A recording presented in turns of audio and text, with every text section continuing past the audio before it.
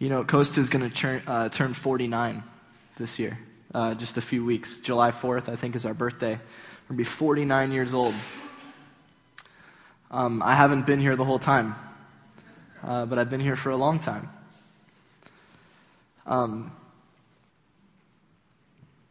Neil and Casey are after 10 years of ministry, they're headed to Knoxville this week. We're going to help them pack up and move.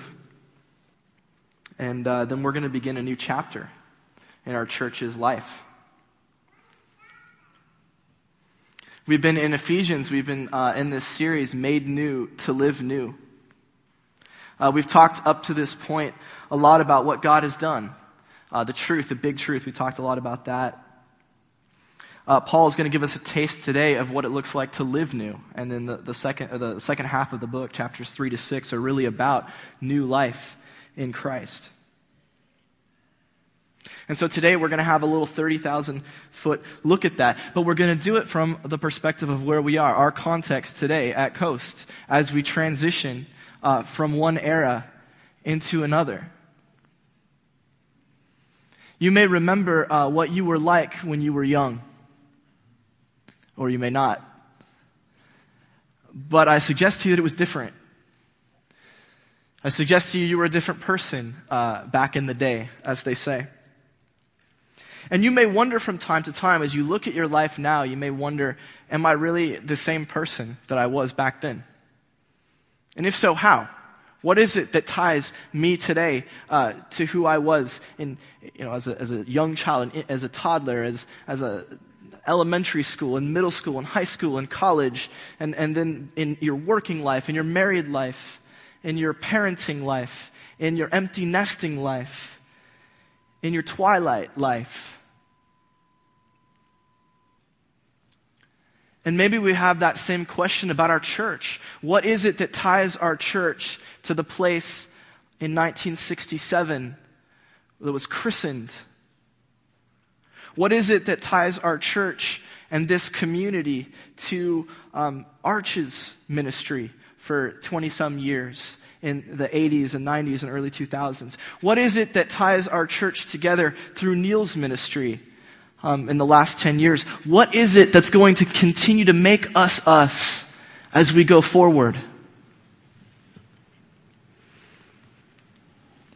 And Neil and Casey, you might ask, how are we the same and different as we move into a new phase in our life in Knoxville? Friends, I suggest to you that everything is different, but nothing's changed. And that is Paul's message to the Ephesians today. We know this, of course. We see this in pop culture from time to time. I don't know if you've seen the new... I get flack for doing pop culture references, movies and stuff. I'm sorry. It's kind of who I am. I'll try to tone it down as much as possible, but I couldn't resist. Have you guys seen the new Star Wars movie? Yeah, Force Awakens. Came out in November. You'll notice there's two posters here. One is from A New Hope, came out in 1977, starring Mark Hamill, Carrie Fisher, Harrison Ford.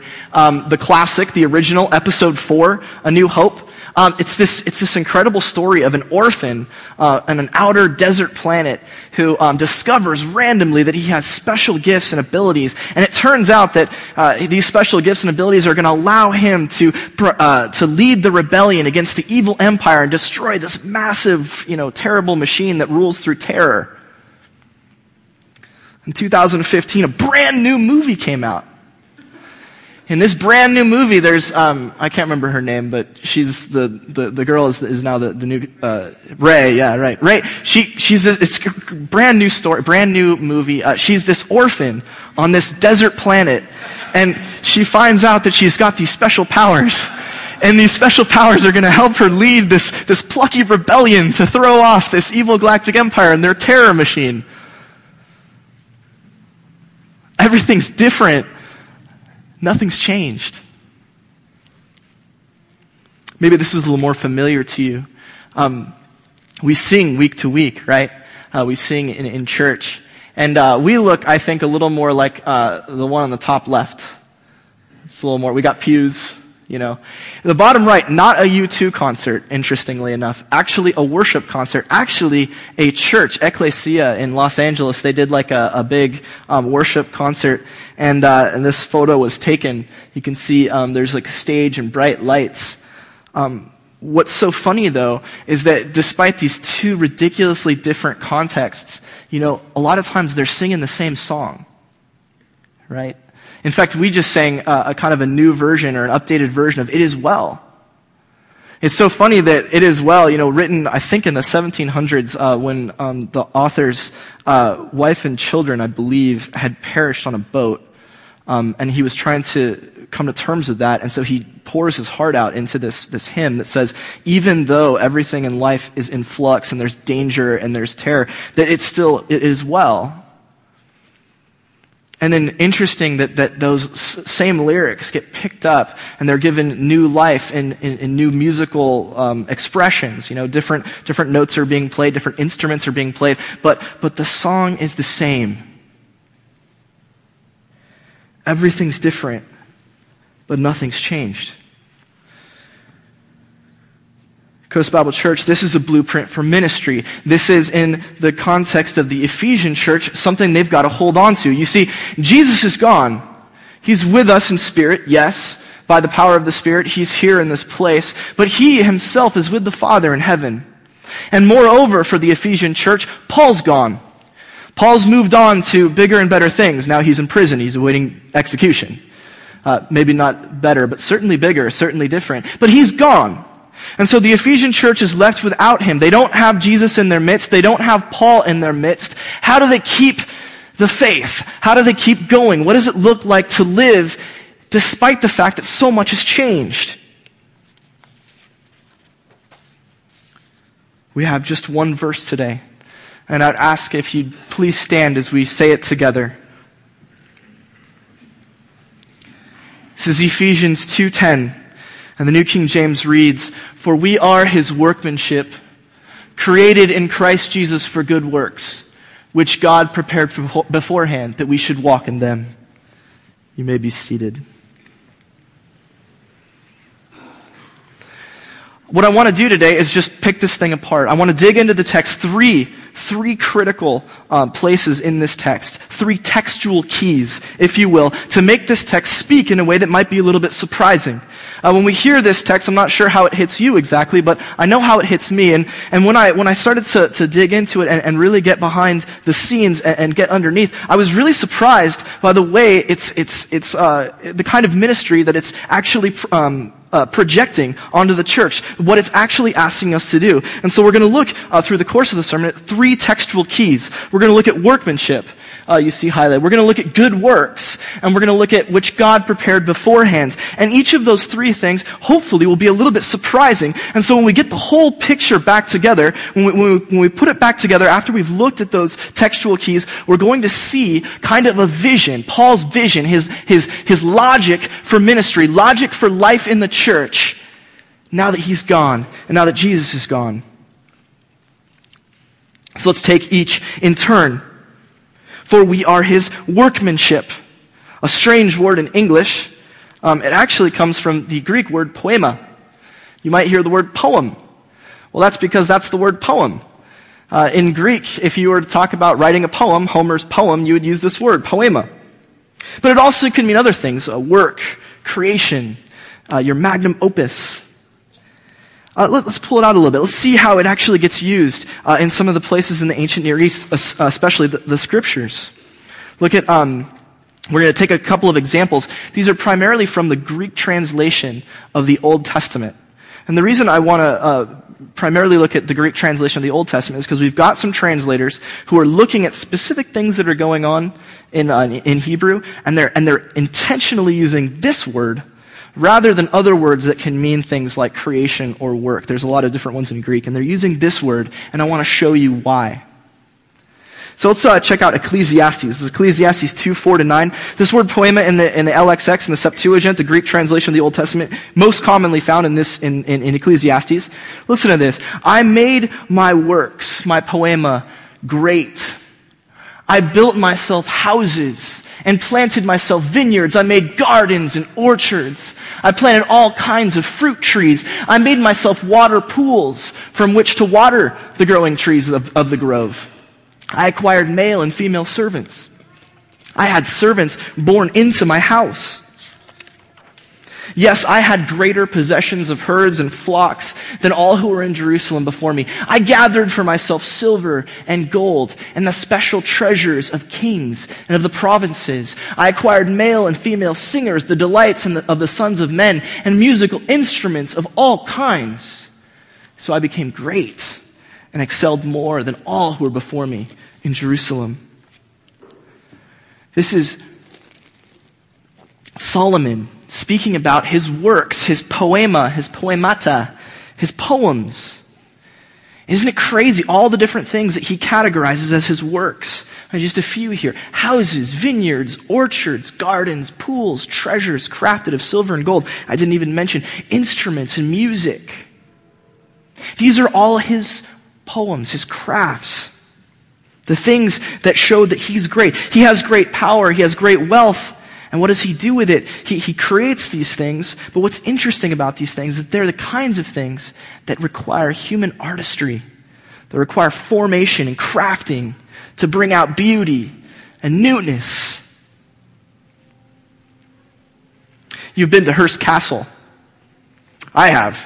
It's fascinating place. The thing that's weird about Hearst Castle, Hearst was, I think he was a yellow journalism. He owned newspapers back in like the 1920s. And he lived out here in California, lived on the California coast. And because he just had obscene wealth, and because he loved a good party, he built this just palatial estate. It's massive. And they call it Hearst Castle because really it's more of a castle than a house. I mean, the thing is, it's monstrous. And it's not that William Randolph Hearst is the first or last person to make a castle. A lot of castles out there, a lot of big houses. What's interesting about his castle is that he went over the top to kind of bring art. And honestly, from my perspective, it's a little bit gaudy, a little bit trashy.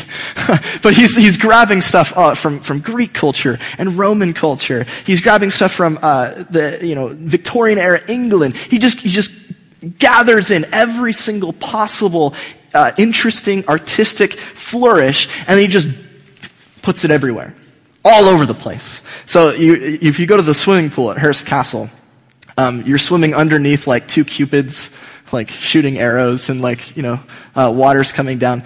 If you walk into a bedroom, each bedroom is themed, and they kind of glamorize Hollywood. It's just a fascinating. But the point is that would have been his poem, his work, because he wanted to celebrate that which was artistic, that which was beautiful in the world. Solomon does the same thing. And the Greek translators, the translators from the Hebrew in the Greek, when they thought about that, they used this word poema rather than any other Greek word that can mean creation or work or formation. Listen to Isaiah, the prophet, chapter 29:16. Isaiah says, "Surely you have things turned around. Shall the potter be esteemed as the clay? For shall the thing made say of him who made it, he didn't make me? Or the thing formed say of him who formed it, he has no understanding?" Interesting. A rare use of this word, and it just so happens that in Isaiah, he's talking about a clay ornament, possibly a pot, possibly a statue, but something, again, that requires this artistic, creative input. I just want to, don't get too caught up in the text here. This is from Philo. He's roughly contemporary to Jesus. He lived in Alexandria, Egypt, and he wrote in Greek. This is not from Scripture, but this is something that he wrote. And just listen to the language and pick out what's coming up here. This is Philo from The Worse Attacks the Better, Potiori. "And in the account of the creative power of God, you will find no cunningly devised fable, but only unallied, laws of truth firmly established. Moreover," listen to this, "you will find no vocal measures or rhythm, no melodies alluring the hearing with musical art, but only the most perfect works of virtue, which all of them have a peculiar harmony and fitness. And as the mind rejoices, which is eager to hear of the works of God," this is this word again, "so also does language, which is in harmony with the conceptions of the mind, which in a manner is compelled to attend to them, feel exultation."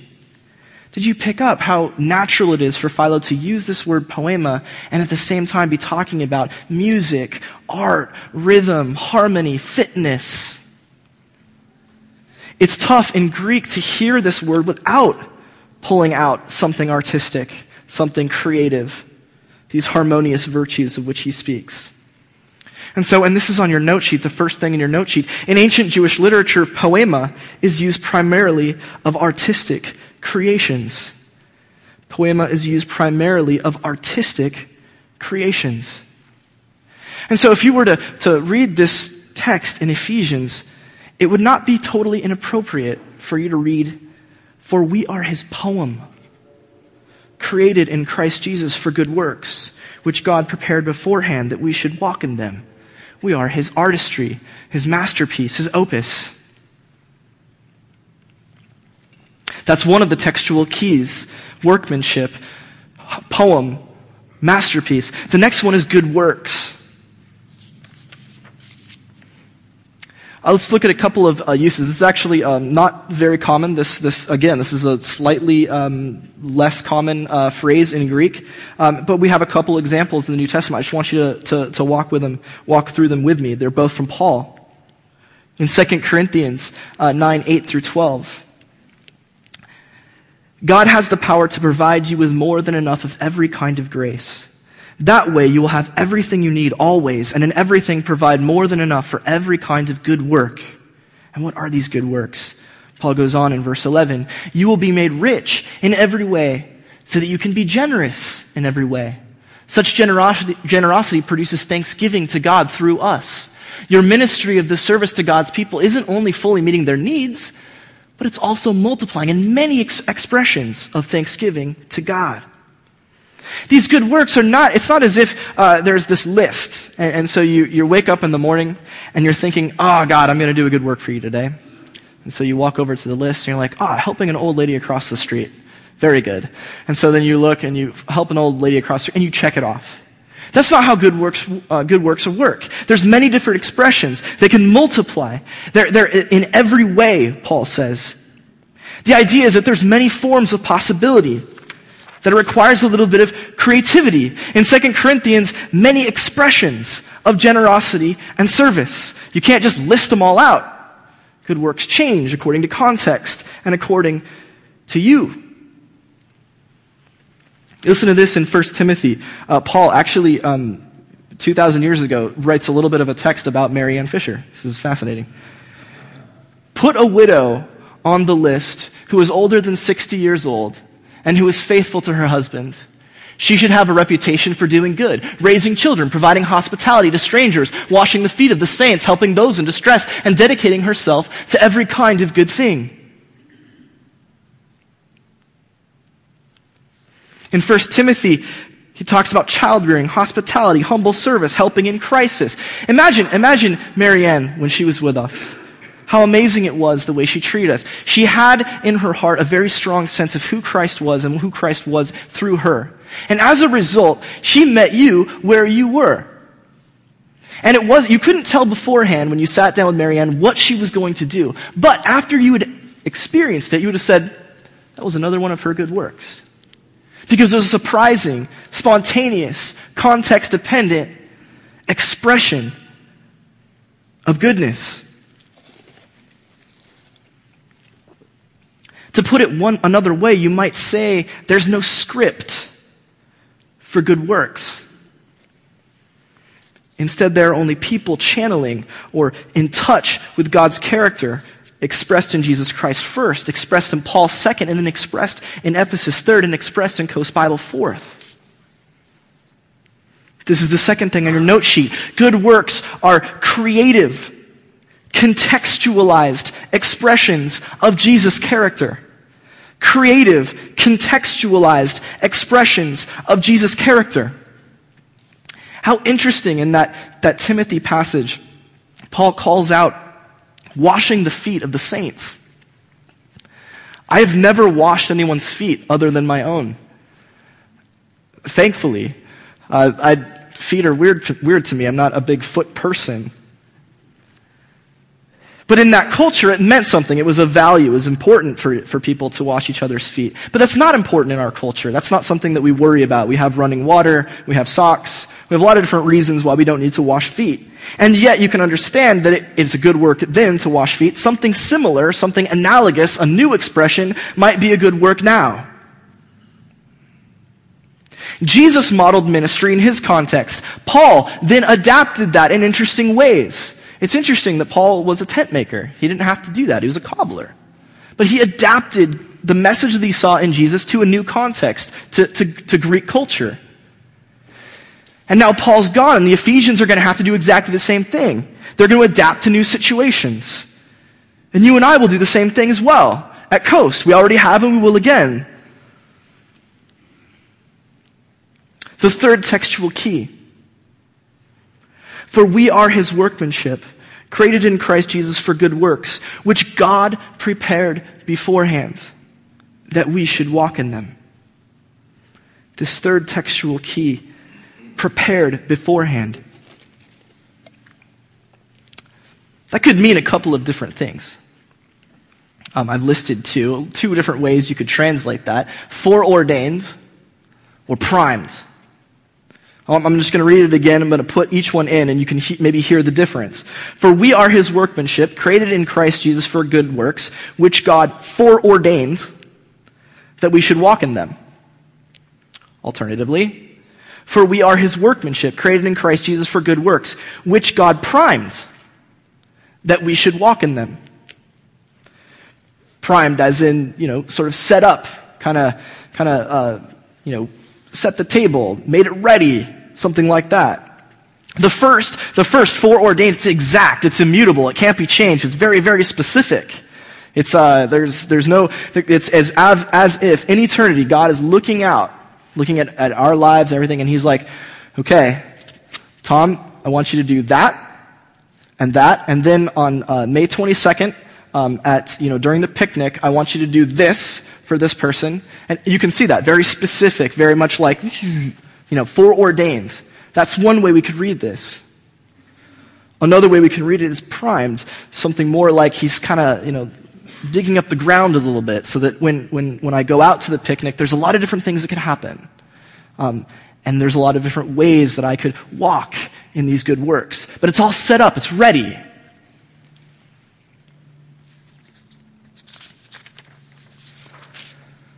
Just look at them briefly. Foreordained is kind of a Christian determinism. It's typically found mostly in the Reformed tradition in Christian faith, although it's expressed in many different traditions. But it very much has the sense that there's a very direct center of the will of God. Okay? There's a very direct center, and you're either in it or you're not. You're either in the center of the will of God or you're not. This, I think, creates kind of a frightening, to me, tension with the rest of the verse, because after this word, prepared beforehand, then you have that we should walk in them.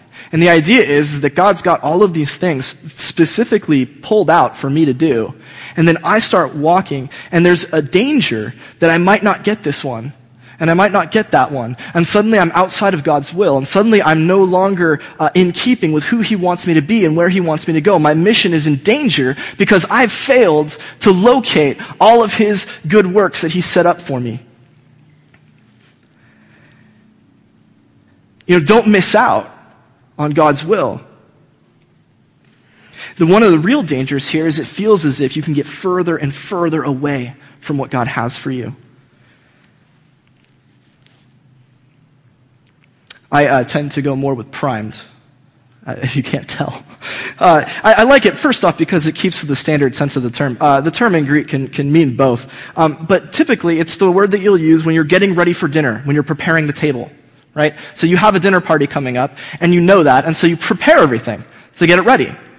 And the idea is that what you're doing is you're setting up dinner so that people can come, and then spontaneity and creativity and excitement can happen. Right? You're creating an environment designed for improvisation. Another way this word gets used very commonly is before you go out to plant the seeds, you prepare the field. So you might like dig up the earth a little bit. You might get some grooves going. And so that it's set up so that when you go out and actually do the planting of the seeds, you have room to make choices and have a little bit of creativity. So this primed gives a little more emphasis on creativity. And I stay with that idea of a dinner party. I'm not a I don't like to have things, super 100% drilled down. No, I don't like that. It's a little bit uncomfortable for me. But there are people who are like that. I suggest to you, though, that whatever kind of person you are, type A, type B, the best dinner parties are the ones that are set up such that as soon as you sit down, you kind of relinquish control, and somebody says this, and then somebody says that, and then people start to laugh, and you're reminded of something else, and you bring that up. And at any given time, there's no right or wrong thing to say. There's lots of right things to say, and, well, let's be honest, lots of wrong things to say. Your goal isn't to locate just the right joke at this moment. No. Your goal is to go with the flow of the conversation. And really, what you're really trying to do is bring people together in the midst of this party. And it doesn't matter if you say this or that necessarily. What matters is that at the end, the party has brought these people who are far off together. I suggest that this is something like what Paul means when he says God prepared these good works beforehand. And it fits, I think, with the rest of the verse. When you walk in them, walking about is not a very ordered thing. The word really does walk about. You walk about, you have a pattern, a set of life that's set up in this way, and so you do these kinds of things, and you go these kinds of ways, and as you're going, you're heaping up these good works. There's no weird tension, there's no fear in this way of reading. Primed sets the stage for, readies. On your note sheet, prepared beforehand means God sets the stage for new expressions of goodness. God sets the stage for new expressions of goodness. So we've looked at three kind of textual keys. Three different, really critical elements of this verse, and we brought them out. We talked about what were they? I forget. Good works and prepared beforehand, something else. That we have them all out, right? And we've kind of dug in. I want to provide for you, and this is actually on the back of your note sheets, a creative gloss of the spirit of this text. Something that I think will hopefully ring in your ears to say, this is the logic, this is the heart of what Paul's after as he's setting up the Ephesians to live in a new way. And you'll hear these elements as we go through it. We are God's poem for the world, written in Christ Jesus to be performed in countless variations, in countless contexts, proclaiming God's gracious salvation in word and deed until our Lord returns.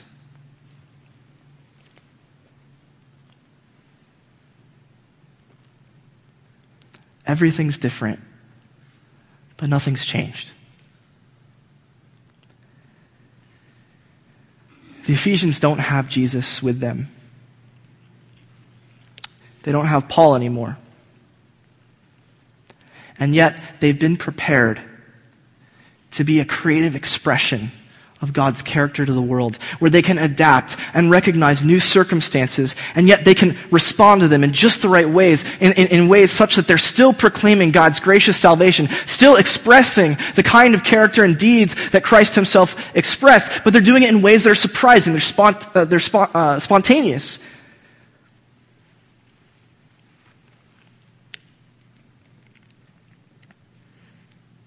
Coast Bible Church, everything is different, but nothing's changing.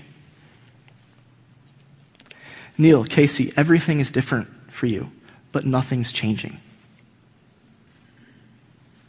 It's a new era, yes, but it's the same story. An example of this. When I was living in Japan, I dutifully tried to witness to people.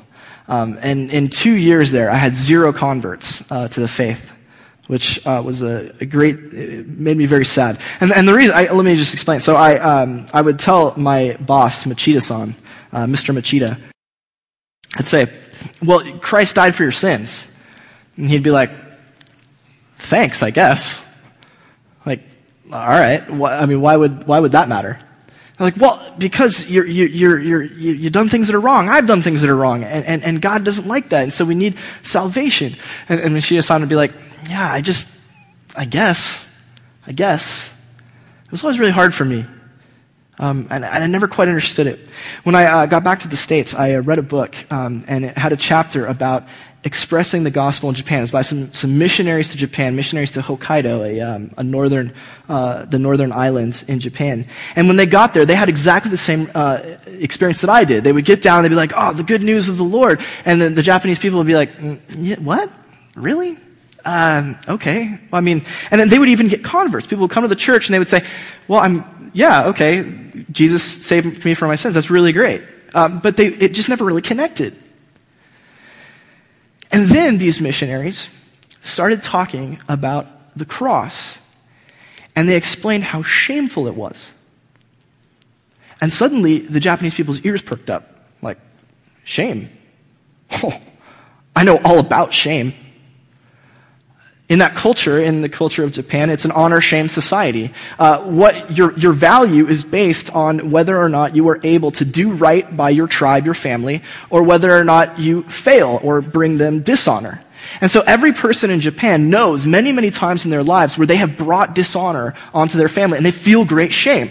But they can't express it. No one talks about it. It's sort of underneath the surface. It's just something you live with. And they actually have a term, gambate, just soldier through, is kind of a thing that they say. It doesn't matter how you feel on the inside. Even though you're being crushed by these feelings, you still have to press forward. And so they're all of them are deeply enmeshed in shame.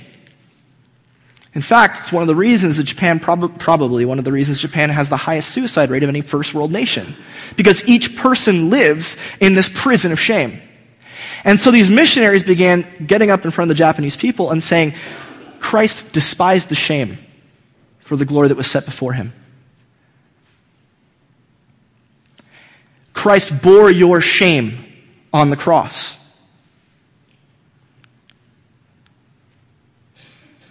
Christ carried your shame and brings you honor, pure. And suddenly, the church began to explode. Because for the first time, the story started to make sense. It had not changed at all, but had been emphasized in their culture so that they started to see themselves with Christ. Just as it's usually very easy for us to see him as paying for our sins. They were seeing him as paying for their shame. Identifying with them in it. And being purified of it and replaced with honor. Something similar, we're moving into a new cultural context. And yet, friends, everything is different, but nothing's changing. Coast Bible Church, 49 years old. When Coast Bible Church, when this property was purchased, there was nothing around. This place was desolate, in a good way. And so this little church on a hill with our barn overlooking the valley. And I think at the time, the 5 freeway was like a 1-lane highway going south. There's nothing there. In fact, what my dad said is he said that there's a Volkswagen dealership just south down here on the 5 as you go into San Clemente. That was like the only building in the area when this place was, when Coast started in 67. We didn't have we had the property. We live in a completely different context. And I suggest to you that as we move forward, it's getting weirder and weirder and weirder. The culture is becoming more and more hostile. Our context, everything about the world around us is changing. And yet, if we stick with the story, we'll be able to adapt. We'll be able to roll with it. That even at 49 years of age, we'll still have the same commitment to the scriptures that Colonel Ridge Ryan instilled in us. We'll still be a city on a hill, even if it looks radically different in some ways from what it was when it started out as a small Bible study. Neil just celebrated his 40th birthday. He's 40. He's that's right. That's a thing. Neil, your first 40 years were spent here in California. Looks like your next 40 are going to be in the South. Okay, what are you, 37? 36, 35, 34, 33, 31. Yeah, all right. I'll tell you, I've lived in the South. The South is really weird. It's very different. It's random. They're super polite, and they always do what they say they're going to do. Culture shock. You'll be like, oh yeah, man, maybe I'll see you there. And then if you don't show up, they're like, where were you? You said you're going to be here. I'm like, oh, well, maybe, I'll be there at 4. You show up at 5:30, the party's over. It's done. Like it was at 4. And then, they're very, very kind, very gracious. Neil, the context is changing, man. And your ministry is going to have to change. But the story is going to be the same. In fact, Neil, I would say that you've changed. In the 10 years, well, really 14 years that you've been at this church. I think you're more gracious now than you were. I think that you accept people in the most broken condition, and you love them where they're at. I think you're developing an intimacy with God that's a challenge to the people in this church. And so it should be inspiring that you're looking to know Him face to face.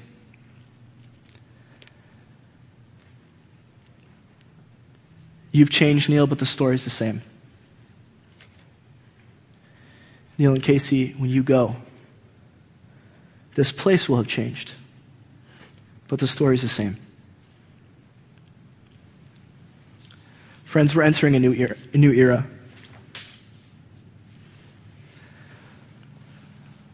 But from its inception, this place has been about teaching the Word of God, all of it. Not just picking and choosing, but staying close to the text because we believe it is God's Word to the world. This place has been a proclamation of grace. It doesn't matter who you are or where you've been, no matter how awful the things are that you've done. You are freely accepted and forgiven, and you are called to a new life. And we are a family. We share our lives. We see each other, warts and all. And we pick each other up because we are truly brothers and sisters.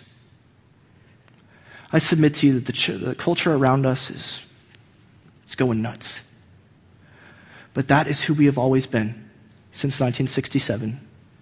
And it is who we will be when our grandchildren are the ones running the show. Everything's different, friends. Nothing's changing. Let's pray.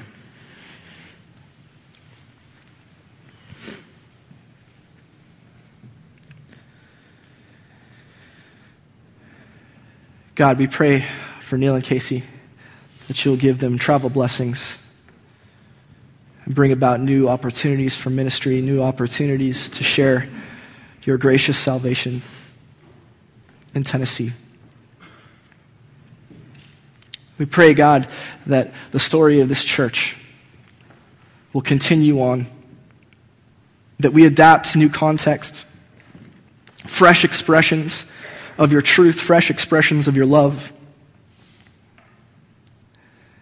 And yet, at the core, the same church, committed to Scripture, immersed in grace, living as family. God, you're good, and by your grace you can do these things. You have done them, and you will again. We ask all of this in Jesus' name. Amen.